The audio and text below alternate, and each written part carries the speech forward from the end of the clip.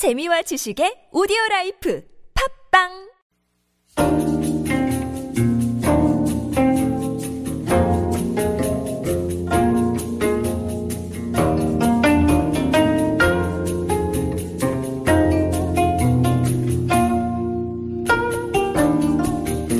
This is Koreascape on TBS EFM 101.3 megahertz in Seoul and surrounding areas. It's time to focus in on your health through a traditional Korean or Eastern kind of lens. Getting angry can be good sometimes. It's a good way to blow off a little bit of stress. But if you are consistently getting angry, it can stack up and make you kind of sick. And Korean medicine frowns on that. We're joined now by our expert from the KyungHee University Department of Korean Medical Classics. Her name is Eunkyung Yoon, and she's here to talk to us about the danger of anger illness. Hello, Eunkyung. Hello, Kurt. Yeah, great to have you here again. So there is an actual name for anger illness in Korean, right? Yes, there is. And it is? It's hwabyong. Hwabyong, very Yes. literal. Hwa, anger, byong, sickness. Exactly. Okay. How do I know if I'm just kind of an angry guy or if I've got hwabyong? Well, hwabyong is an accumulated state, so your anger has been suppressed for a long, long time. So you're suppressing it. I see. Hwabyong is when you're kind of mashing down your anger rather than continually expressing it. Right. I had it a little bit wrong. My conception when I heard the word hwabyong was somebody who's just constantly angry all the time. So it's suppression of anger. And what does that do to the body? Well, suppression of anger stops everything from flowing or functioning correctly. So it will result in stagnation. And when stagnation happens, it creates excessive heat that the body can't really contain. So quite literally, I mean, we have colloquial expressions like blow off some steam and all of this, and we've all seen cartoons of somebody getting angry and their temperature goes up, their face goes red. But this is literally, and in the Korean medical sense, metaphorically, heat in the body. The Right. anger translates into heat, Right. excessive heat. And physiologically, what symptoms does that lead to? Well, the person is like a volcano that cannot erupt. Okay. So he or she will have symptoms of excessive heat in the chest area because it cannot express itself from that point. And the person would have like hot flashes or loss or increased appetite. They will feel headaches because the heat keeps coming up to their head area and trouble sleeping, poor digestion, shallow breathing, and all those symptoms that happen when heat kind of comes upwards and is not controlled well. Yeah. And I suppose down the line, Western medicine, I think, agrees that excessive anger and suppression of anger is a real stressful factor, too. That can lead you to heart issues, Right. Possible stroke, circulatory stuff. If you're not breathing properly, that's a real big deal. So do you get a lot of complaints about hwabyong? Yes. In a clinical sense, in a Korean clinical sense? Yes, I believe there are a lot of people who are suffering from hwabyong without knowing that they are suffering from hwabyong. Is it a gender-specific thing? Do more men suffer or do more women, or is it about even? Well, when the term was first coined, it was more specific to women, especially in their middle ages. Interesting. Because their situation was very suppressed socially and within the family. But nowadays, I feel like more and more people in different demographics and different age groups, different genders, they're experiencing hwabyong because of the environment that they're in. It seems everybody's got a little hwabyong nowadays. You read all these articles about the frustrated youth, the frustrated middle-aged people, these divorces. The term hell joseon is thrown around. Right. I know people just in my circle of friends who are a little bit ticked off quite often. What are some of the remedies as Korean medicine sees it? Well, because this person has been suppressing their emotions for a long time, like we mentioned before, this will manifest as physical symptoms. So first of all, we would try to alleviate them through acupuncture or formulas.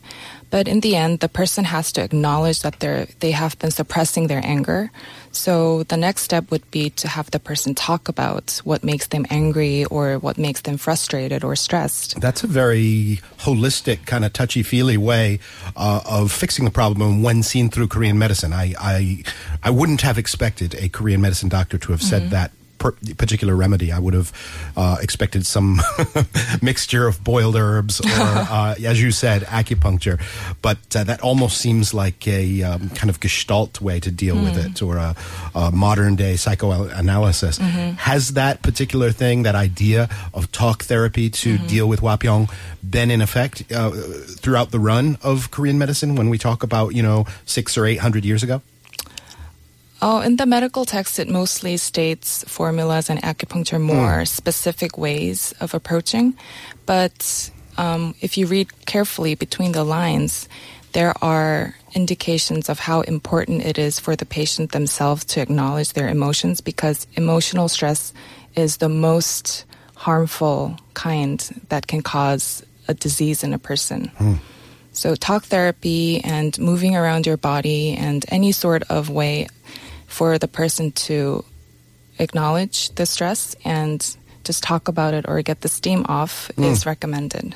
It's amazing how true that is. Just recognizing the source of your anger, pointing to it, knowing exactly what it is. When you don't know quite why you're angry, and yet you know you are angry, that's like being a rat on a wheel, Right. And then once you finally realize, aha, this is the thing that's making me angry, that this guy did this or this, the situation hasn't changed. Right. But you at least have it in your target sites and you're no longer wondering, and that lifts quite a burden off right there. Yeah. On a simpler level, the cure for hwapyeong, it seems, is all around here in Korea. We've got beautiful mountains and woods and nature paths. That'll do a lot for hwapyeong right there, won't it? Yes. Being in nature helps more than you expect it to. So yeah, even I imagine in ancient times there's plenty of people heading out to the mountains, going to the seaside, heading out to the woods. You said just a few weeks ago that being in a wooded environment kind of cools your heat a little bit. Yes. And changes the oxygen mix in such a setting is different too. So that's got to improve things. And nowadays, of course, we have gyms and yoga and things like that to turn to. How about history? We always like to cherry pick a few stories out of ancient history here in Korea. What examples of hwapyeong do you have in your archives?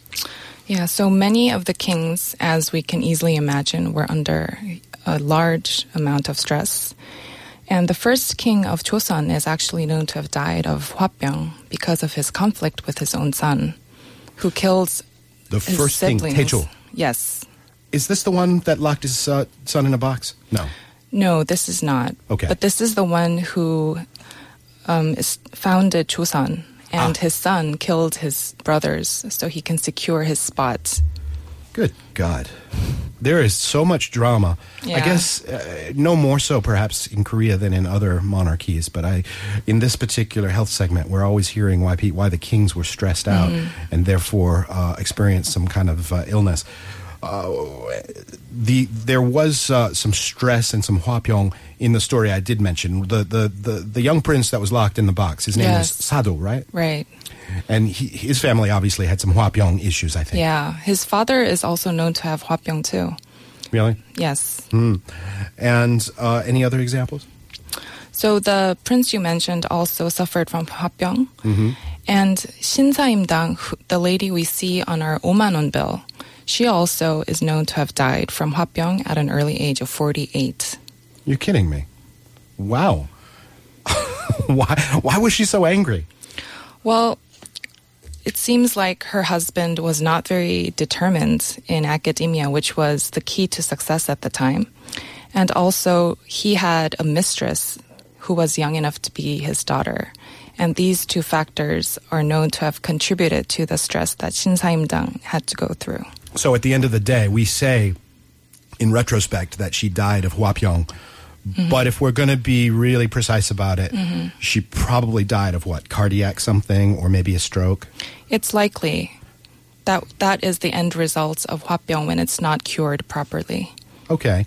And just to clarify, when somebody comes in, you said most of the people that suffer from hwapyeong don't know they are. Mm-hmm. So how would you detect from the outside their hwapyeong? I think physical symptoms really help in these cases because these people will be feeling physical symptoms that are not easily alleviated because the source is from emotional stress. So unless we lift that, it'll continue and it will manifest repeatedly. Is it part of the training and the objectives of a Korean doctor like yourself to hone in on the emotional reasons, or is there a separate branch? Would you refer them, say, to either a Western psychologist, or perhaps there's a division within Korean classical medicine that deals exclusively with the mind and the spirit? That's a very important question because that actually reflects the Korean medical perspective on emotional stress. So Korean medical doctors, they can't really separate emotion from the body because the theory is so intertwined. But because talk therapy is so important in the treatment, there are doctors who have been trained to make the patient talk more easily or create the environment to be more safe. Yes. To elicit from the patient all of those answers that the patient themselves may not know yet, and help them explore their own mind. I would love to hear a Western-style social worker or counselor, psychologist, speak to a psychologically oriented Korean doctor and have them swap notes. I think that would be so fascinating. Yeah, that would be really interesting. Okay, hwapyeong. Notice your anger, deal with your anger, and if you need to, go see a Korean medical practitioner.